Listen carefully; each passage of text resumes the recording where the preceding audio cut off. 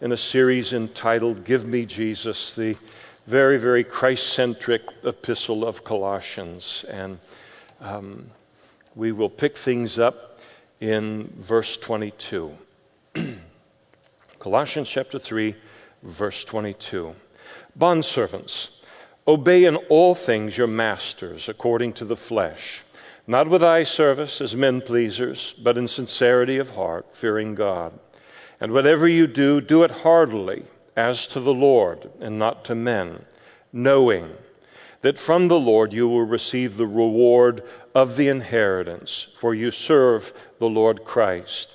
But he who does wrong will be repaid for what he has done, and there is no partiality.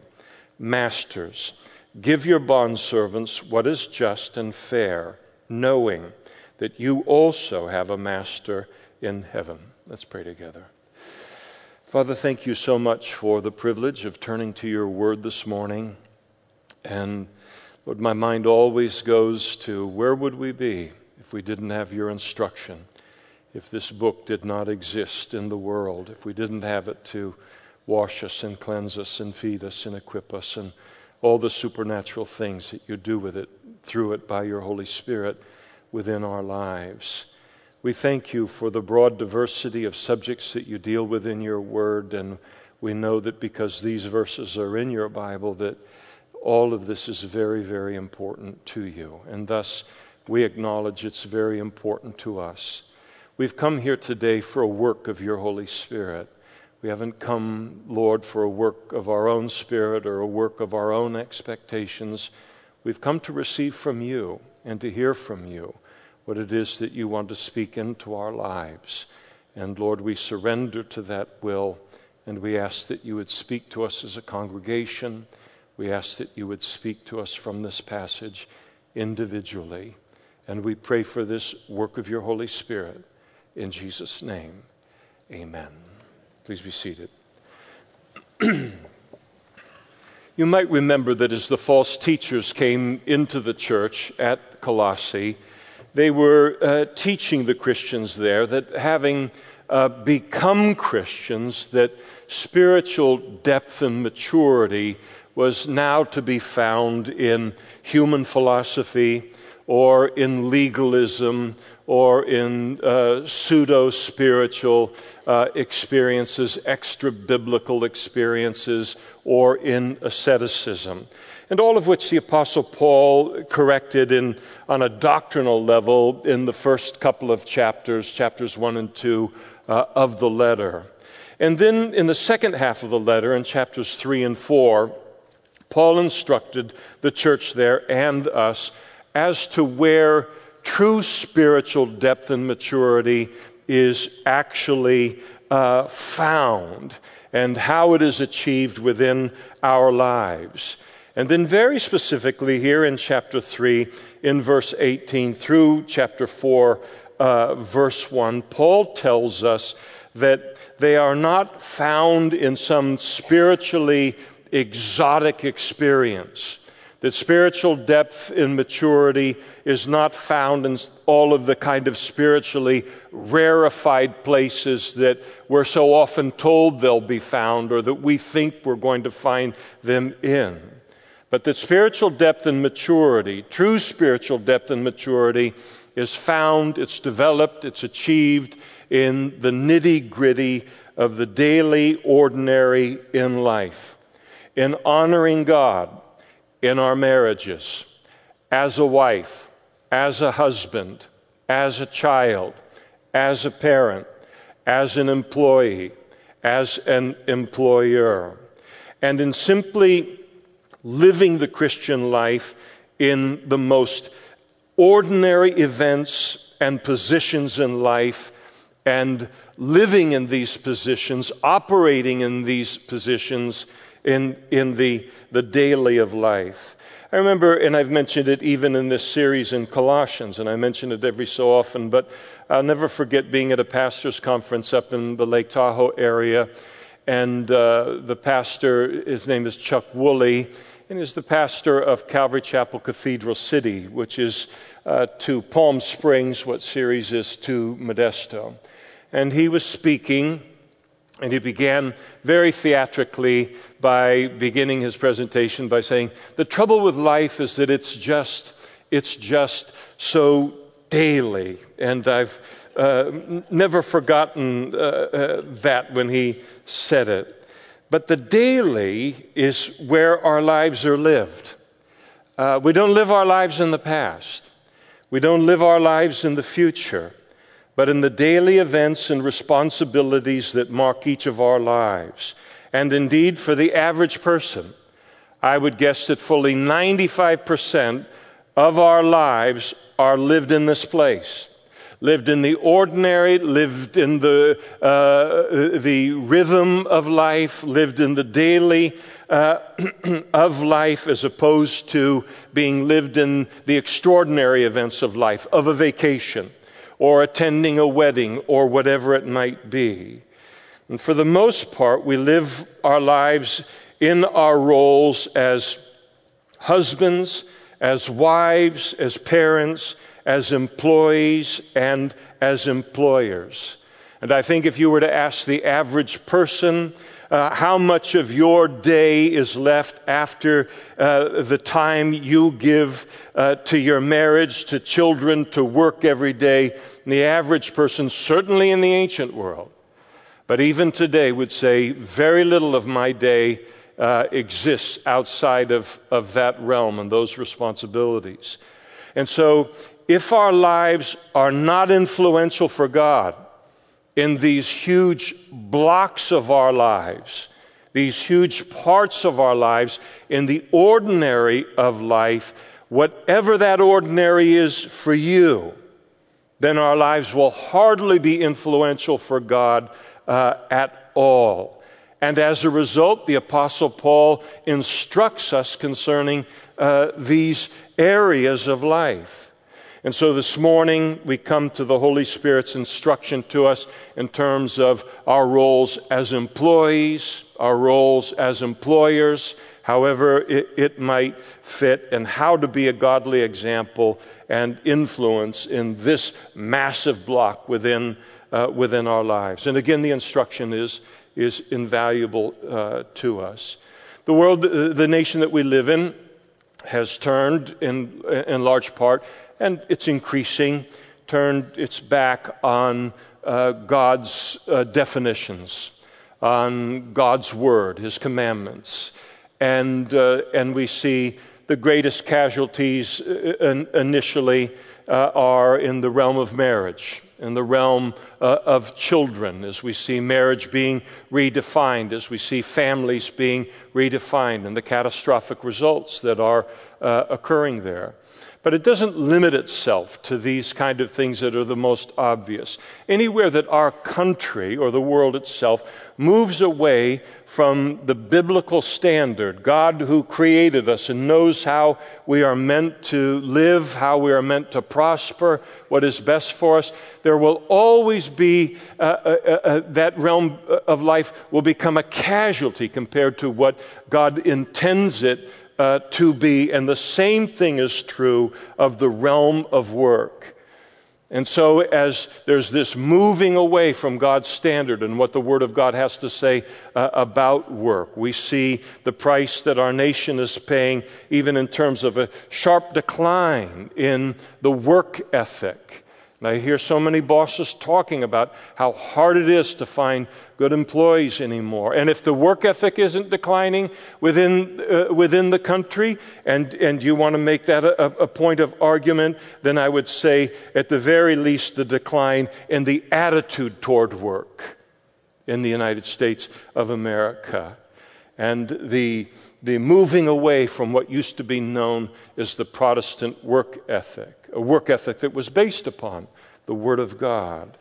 Now, I am aware that when Paul writes this, and he speaks about bondservants and he speaks about masters, that he's speaking to specifically to slaves and to slave owners in the Roman Empire. Slavery was absolutely prevalent in the Roman Empire, but it is not prevalent in our city today or in this country, and so we will apply it to the closest thing that it applies to in our culture, and that is the employee and the employer. You notice his instruction in verse 22 that we are to obey our employers in all things. Well, immediately we have to address the single qualification related to that command. And the single qualification is that we are never to obey our employer if they ask us to do something that is unbiblical. If they ask us to lie or to cheat or to steal or whatever it might be. And because that would grieve the Holy Spirit in our lives, it would quench the Holy Spirit in our lives, and it would ruin the most valuable thing that we bring to our workplace, and that is our Christian witness. And so we would need to tell our employer, I'm a Christian, I will work hard for you. You won't have to count the paper clips in my desk at the end of the day. I will serve you with integrity, but I cannot do what you're asking me to do here. And then to see what decision the employer or the boss makes in the hands of the Holy Spirit related to that. Now, first and foremost, as employees, Paul tells us that we're to be obedient to our employer. And it's interesting, the Greek word that Paul uses there that's translated obey in our passage is a Greek word that's made up of two other Greek words. And the two Greek words, the first one means to be under, and the second one means to listen. In other words, we are to listen to the instruction of our employer, of our boss, with the recognition that he or she is our boss. He or she is our employer, and that I am not. And then we are not only to listen, Paul says, but then we are to obey what we are told to do. There's the recognition that in that environment, I am under their authority, and I am to honor that authority. I am to honor that chain of command. And this is what is called faithfulness in the Bible. Now, the book of Proverbs is an absolute treasure chest of wisdom on everything. And one of the things that it addresses so helpfully, among other things, is how to work, how to conduct ourselves in the workplace and so forth, and invaluable in its instruction in that area of life. And so it gives us very graphic description of how a boss views an unfaithful servant or employee. Proverbs chapter 10, verse 26, as vinegar to the teeth. Now that's an experience I haven't had in life. Maybe you have. Apparently Solomon did on some level. But he said, as vinegar to the teeth and smoke to the eyes. I'm familiar with that one. So is the sluggard to those who send him. Proverbs chapter 25, verse 19. Confidence in an unfaithful man in time of trouble is like a bad tooth. Okay, I understand that. Every day's a good day that your teeth don't hurt. So confidence in that's not a proverb. I'm not quoting Solomon here. Confidence in an unfaithful man in time of trouble is like a bad tooth and a foot out of joint. In other words, a bad tooth and a foot out of joint are an absolutely miserable experience. And they are something that is impossible to overlook or to ignore. And the same thing is true of an unfaithful servant or employee. They get noticed, and they get noticed for bad by the boss. Now, conversely, when a person is faithful in a workplace, the employee then gets noticed for good. And a faithful worker or employee has, throughout all of time, been very valuable. And rarer than sometimes we give that person credit for being. Solomon wrote, as a king, in this regard, again in Proverbs chapter 22, verse 29, he said, do you see a man who excels in his work? He will stand before kings. He will not stand before unknown men. The New Living Translation is helpful here. Do you see any truly competent workers? They will serve kings rather than working for ordinary people. And the point that Solomon is making to us is that this kind of worker, this kind of person, is not as common as we think. They are rarer than we think.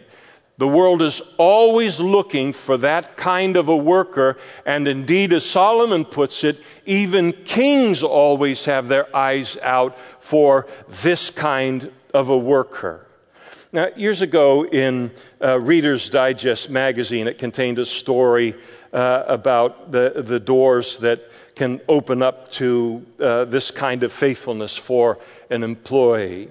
And it was a story about John Kenneth Galbraith. He was a famous economist and diplomat in both Canada and in the United States. And he wrote his autobiography, and it was entitled A Life in Our Times. And he included accounts within that autobiography of his family's housekeeper, a woman by the name of Emily Gloria Wilson. And so he wrote. He said, "It had been a wearying day, and I asked Emily to hold all telephone calls while I had a nap. And shortly thereafter, the phone rang, and President Lyndon B. Johnson was calling from the White House. He said, 'Get me Ken Galbraith. This is Lyndon Johnson.' She said, 'He's sleeping, Mr. President.' He said not to disturb him. The President said, 'Well, wake him up. I want to talk to him.' She said, 'No, Mr. President, I work for him, not you.' Mr. Galbraith then said, 'When I called the President back, he could scarcely contain his pleasure.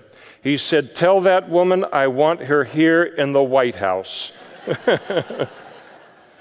Now, I've worked in management and non-management all of my adult life. And how often when I would work in management, I would see how often there were so many employees that would complain either openly or kind of hidden, but complain about management, complain about the bosses and all of the whining and the talking about what they would do and how stupid all of them were and without the slightest idea of the responsibility that's involved in being a boss.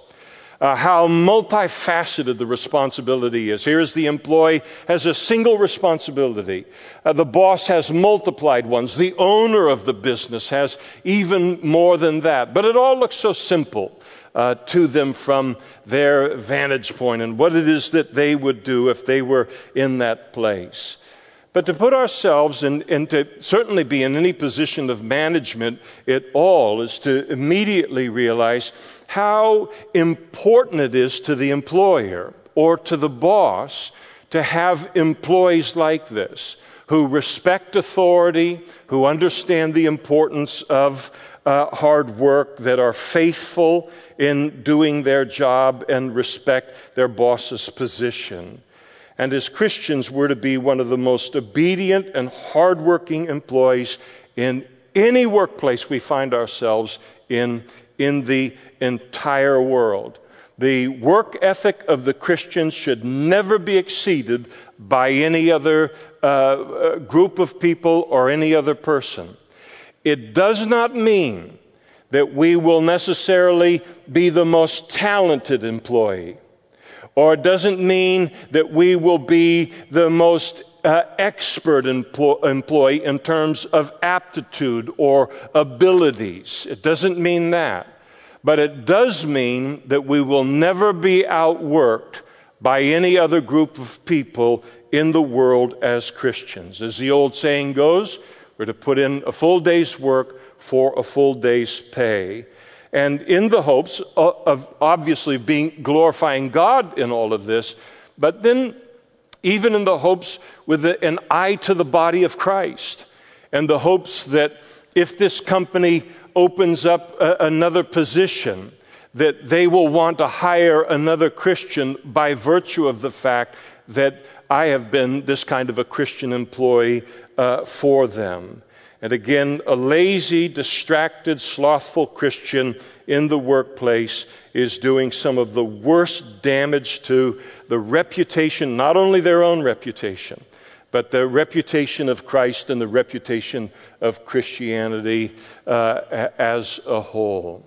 If a person is unwilling as a Christian to obey what God calls us to do here, then we should never identify ourselves as a Christian in any environment.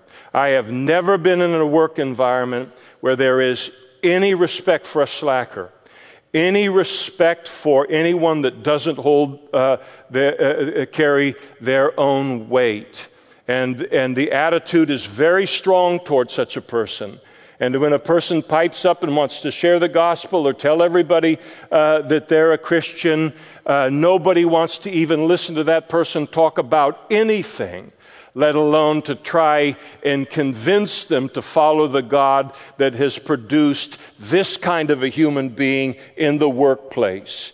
It does terrible, terrible damage, not only to an individual's reputation, but to Christ's reputation and the reputation of Christianity.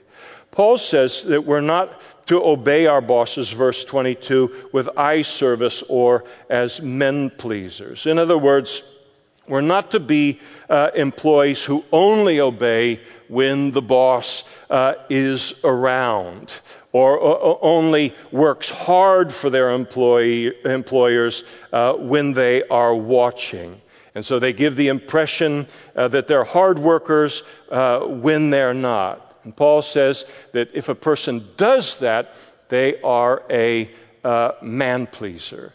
So the degree to which I am one thing when the boss is present and something different when the boss is absent is the degree to which as a Christian, I am not a God pleaser on that job, but I am a man pleaser.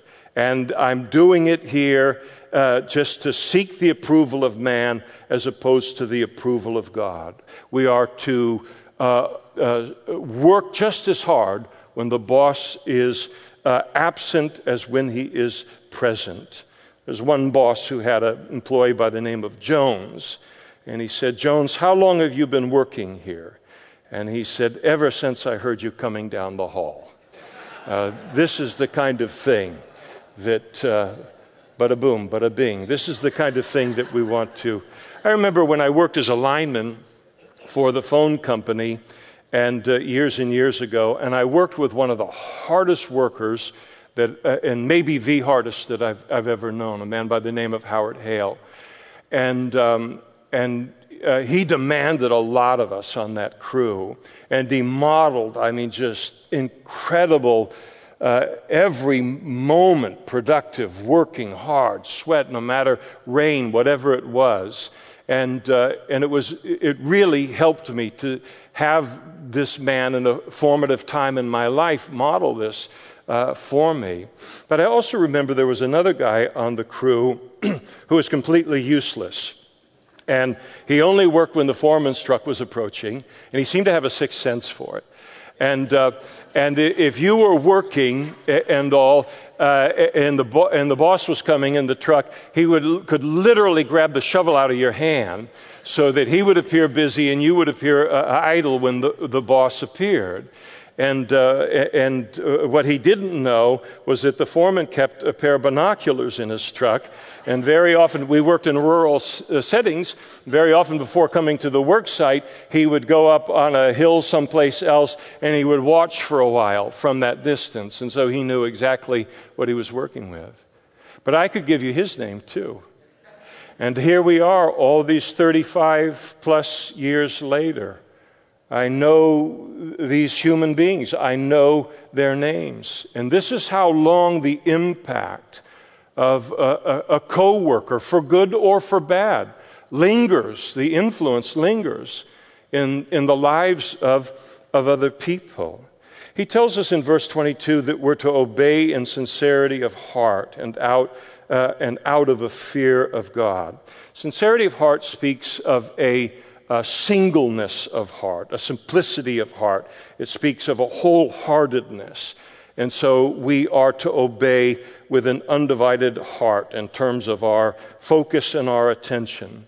So the employer is never to get the leftovers of our lives, getting the leftover of our lives after our hobbies, after all of our interests, after all of our recreations, coming to work half asleep because we watched television until midnight or 2 in the morning and only got 5 hours of sleep, or putting in as little work as I can to hold on to the job, the importance of arriving on time.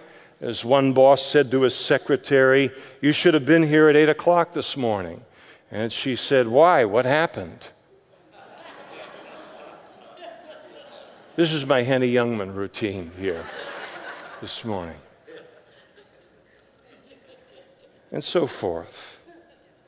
And we're to come to work every day well rested, ready to give that job our full attention physically and our full attention in terms of energy. One of the things that's interesting to notice in the realm of work in terms of the Gospels is that concerning the life of Jesus, the religious leaders opposed him mightily. They sought to find any fault that they could find in him at all. They found fault in his virgin birth. They found fault in the city that he grew up in. They found fault in him performing miracles on the Sabbath day. But nobody found fault in his work ethic. Nobody ever spoke about any kind of shoddy furniture coming out of that carpenter's workshop there in the city of Nazareth. They would have loved to have accused him of being slothful and lazy and undependable, but even before he began his public ministry, he modeled this and took that excuse for rejecting him and the gospel away from them. And so out of a fear of the Lord communicates that we are to do all of this because of our reverence for the Lord and our respect for the Lord. And that's the subject he jumps into then with both feet in verse 23, where he declares, not having already spoken about the work ethic that we're to have, here he speaks about the attitude we're to bring into the workplace. And we're to work heartily, he tells us. And we are to do our work heartily. That's to be our attitude toward our work. Again, there's a certain kind of employee who likes to whine and complain about everything, every decision that the boss makes. They're all stupid. I'm the most brilliant person in the world. Truth will die with me. Wisdom will die with me. And no Christian should ever bring that attitude into any workplace. I remember, again, as I worked for the phone company, and this time, at that point, I was a cable splicer, and we had a guy that was on one of the crews I was on for a while, and he was so smart. He was so talented. He could troubleshoot any cable to find out why the line had gone. He was just the very best. The rest of us on the crew, you could take all of our expertise, put it together, and we couldn't even approach how good this guy was in terms of how bright and how sharp he was. But just about every morning when he was given his assignments for the day, he'd complain about the assignment. And then finally, if that didn't get him anywhere, he'd just snatch him off the top of the desk and he'd storm out of the office and then head out into the day. And as talented as he was as a cable splicer, he undid all of that and more with this crummy attitude of his. And he actually became and was a terrible cancer in that workplace. And so as Christians, we're not only to be hard workers, Paul is telling us, but we are to do that work with a good attitude. And we're to work heartily on our jobs as if God were our boss, rather than the men or women who are over us. Because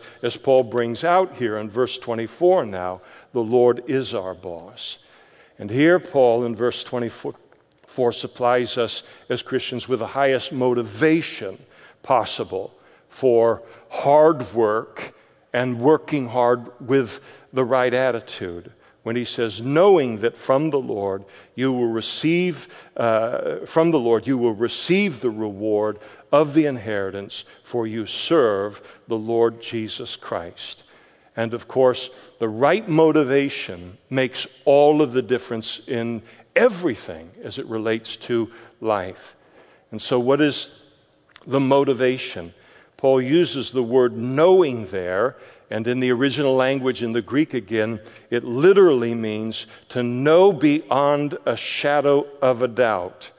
And so knowing that we serve the Lord Jesus Christ in our work supremely, not our bosses or employers, and that Jesus will one day reward us. We are to know this for representing him in this way in our workplace.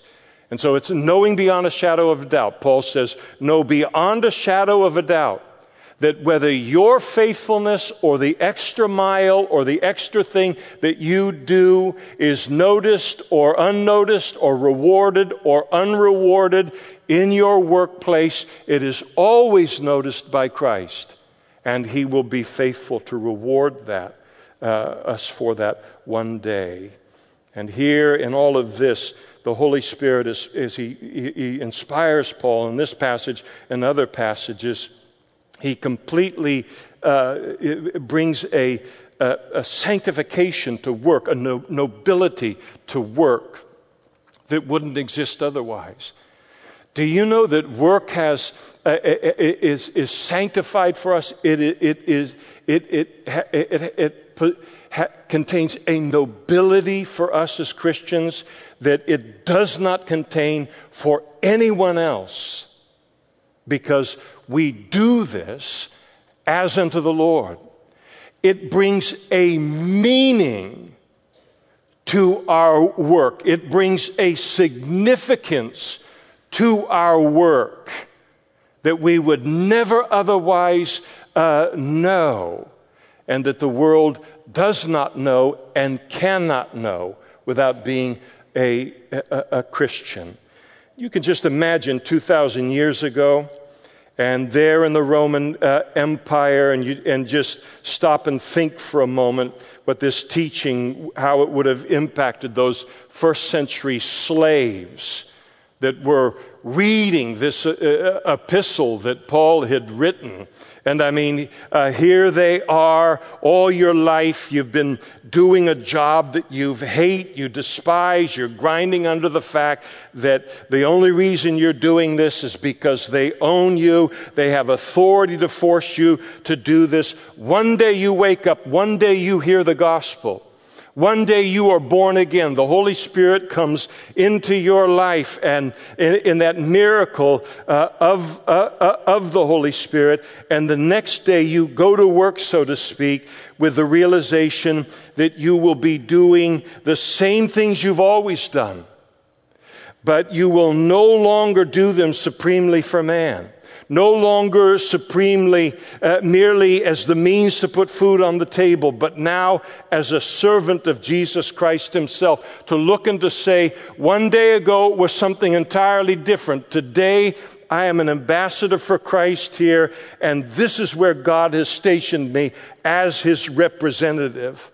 And as a result, work is no longer just work, but it now has become something holy and dignified and high and noble, whatever it is and wherever it is in life.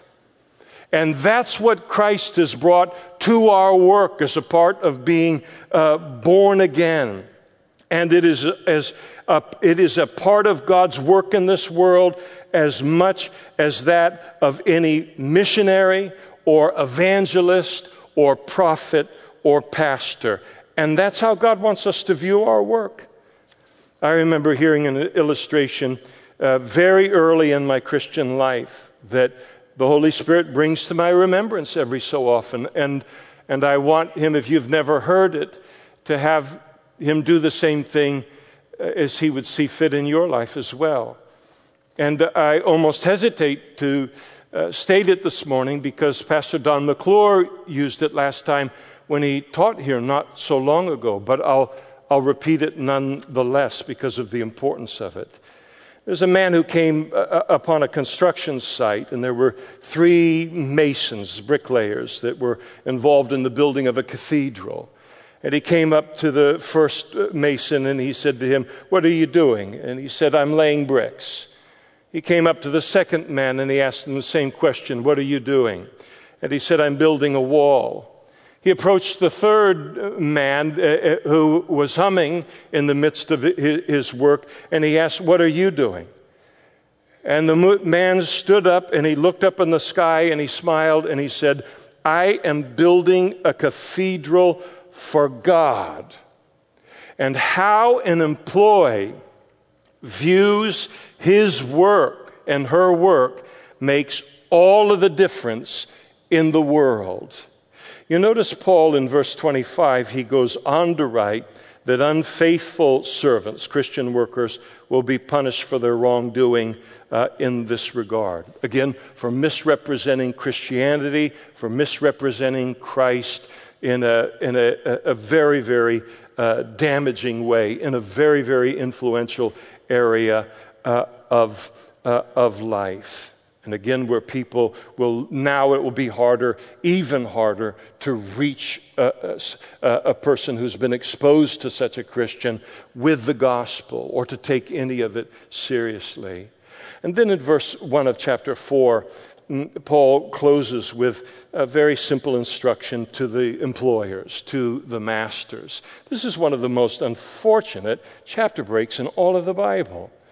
I mean, it was like, who got the idea, so let's start another chapter right here?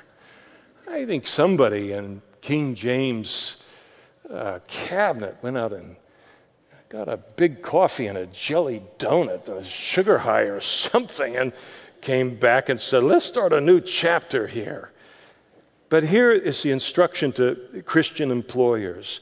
Number 1, employers are to pay their employees what's fair and just, Paul says. From one end of the Bible to the other, God condemns the oppression of the powerless and the poor. It isn't a matter of what we can get away with. It's what he notices. And they're not to be taken advantage of, including the working poor. He says employers are to treat people the way that God wants us to treat them, and in a way that we would want to be treated if the roles were reversed in terms of employer and employee. That's the golden rule. Do unto others as you would have them to do unto you. And then employers are reminded that they're not the ultimate boss, that one day they're going to stand before their boss. And they're going to stand before him in heaven and be accountable for how they handled their position as an employer or as a boss. And it's a sobering realization. What Paul says to the masters here is just like, it's one, really powerful, strong thing after another he says to them, because it's needed. It's needed in order to maintain perspective and to see people in that kind of a way. And so you can read chapter 4, verse 1 and think, okay, I'm going to quit my supervisor position or whatever. The idea isn't to do that. But the idea is to stay in that position and exercise your authority in a way, in treatment of people in a way that Christ would. And I close with this. Ever since the beginning of church history, the beginning of Christianity, ever since the beginning, for sure, of the entire period of the Old Testament, in terms of the history of God's people, there's always been this tension between what the people of God view in their lives as being secular and being sacred. What is really just worldly and having very little kind of spiritual significance in life, and what has tremendous spiritual influence and significance in life. And as a result of it, people can view full-time ministry like being a pastor, being a missionary, as sacred or as being especially and obviously spiritual and holy. But, holding a job and working in the world as being just merely secular. It just pays the bills, but there's really no spiritual impact that it makes, and there's no spiritual import related to that. And that for the person working in the world, the only way that they can really, as a Christian, be influential spiritually is to volunteer to do something at their local church. And for whatever reason, our minds just tend to gravitate in that direction. But the Bible teaches that there's no division between the secular and the sacred in the life of a Christian. There's absolutely none. Paul is teaching here is that everything is sacred, or at least has the potential to be sacred within our lives. I do not, and I never have, as a pastor, viewed my calling to be more important than what God has called each of you to. I hope I've never talked down in that kind of a way. And what you do as teachers, and what you do as plumbers or farmers or mechanics or computer techs and landscapers, medical profession. What I do is different than what others do, and vice versa, but it's not more important. And I have my place, but you do not want me working on your car or your air conditioner. And you do not want me performing surgery on you. You don't want me even doing a pedicure or a manicure in your life, because God wouldn't get any glory at the end of that. But He has gifted and called everybody else to do these and other things in the body of Christ. And when we do it as unto the Lord, it can have an effect upon others in the workplace that is as powerful and long-lasting and influential as any sermon any pastor will ever preach on a Sunday. And I believe that as we allow God ends up placing us, each of us, in exact strategic place He wants us to spend our lives, living out the life and the teaching of Jesus Christ. And He directs us in all of that. And I believe that as we allow Him, He places us in our places of employment as surely as He strategically places missionaries and pastors around the world. And one of the reasons that it's so important as Christians that we absolutely shun this division between the secular and the sacred, this divide in our thinking as Christians, is because the world around us does not recognize a sacred, secular division in our lives as Christians. They judge us entirely upon what they see in us in every environment in life. Whether they see us at church, whether they see us at work, whether they see us at the store. And all of it's rightly so. All of it's intended exactly as God intends it to be. And so they watch our lives. They witness our lives everywhere. It's exactly what God wants to be the case. And the key is to make sure that they see the right thing. And again, pricelessly, here God tells us what He wants them to see from our lives in this huge, influential block of time in most of our lives called the workplace. Let's stand together now and we'll close in prayer.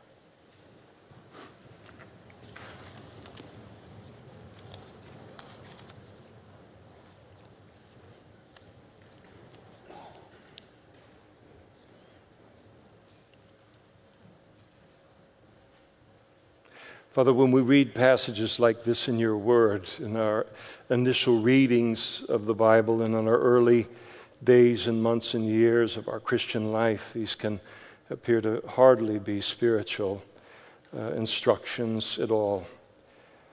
And then the longer that we walk with you, the more we realize that no one will listen to a word that we have to say if they don't see something different within our lives.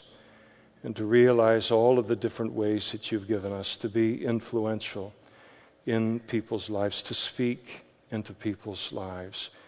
And we thank you for this instruction. We thank you for the nobility.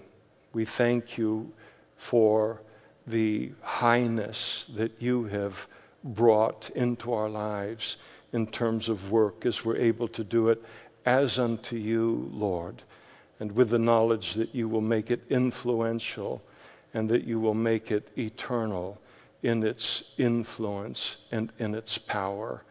We pray that you would use this time in these verses to encourage and to affirm in our lives everything that we're doing right and where we just need an encouragement in the light of a decline in terms of the attitude of work around us in this country. And then, Lord, we pray as well that you would use this to fine-tune or to massively change in any of our lives as necessary, where our lives fall far short, or even a small distance short of what is given to us here. Lord, we know that one day this life will be past. We know that one day there won't be an opportunity to share the gospel with another person, another opportunity to put in a hard day's work, another day to witness for you this side of glory. Then it will all be something else entirely. And so we thank you for the influence you've given us.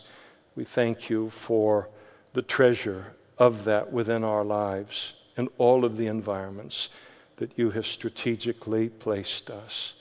We pray that you bless us, that your favor would be upon us, that you would give us strength and wisdom that is beyond ourselves, that comes from you as we desire to glorify you and all of the places that you have put us in life, including the place that you have placed us to work. And we pray and ask all of these things in Jesus' name. Amen.